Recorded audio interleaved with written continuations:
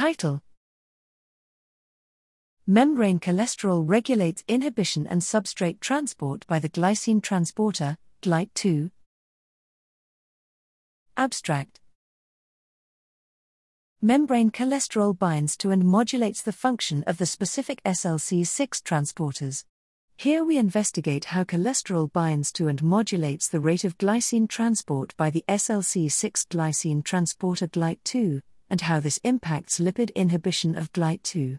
Bioactive lipid inhibitors of GlyT2 are analgesics that bind to the lipid allosteric site of the outward-facing GlyT2 conformation that is accessible from the extracellular solution.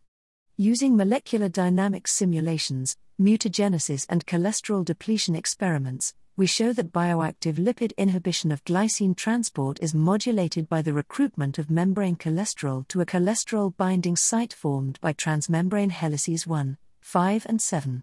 Recruitment involves cholesterol flipping from its membrane orientation and insertion of the 3-hydroxyl group into the cholesterol binding cavity to interact with the base of the lipid allosteric site and the bound inhibitor.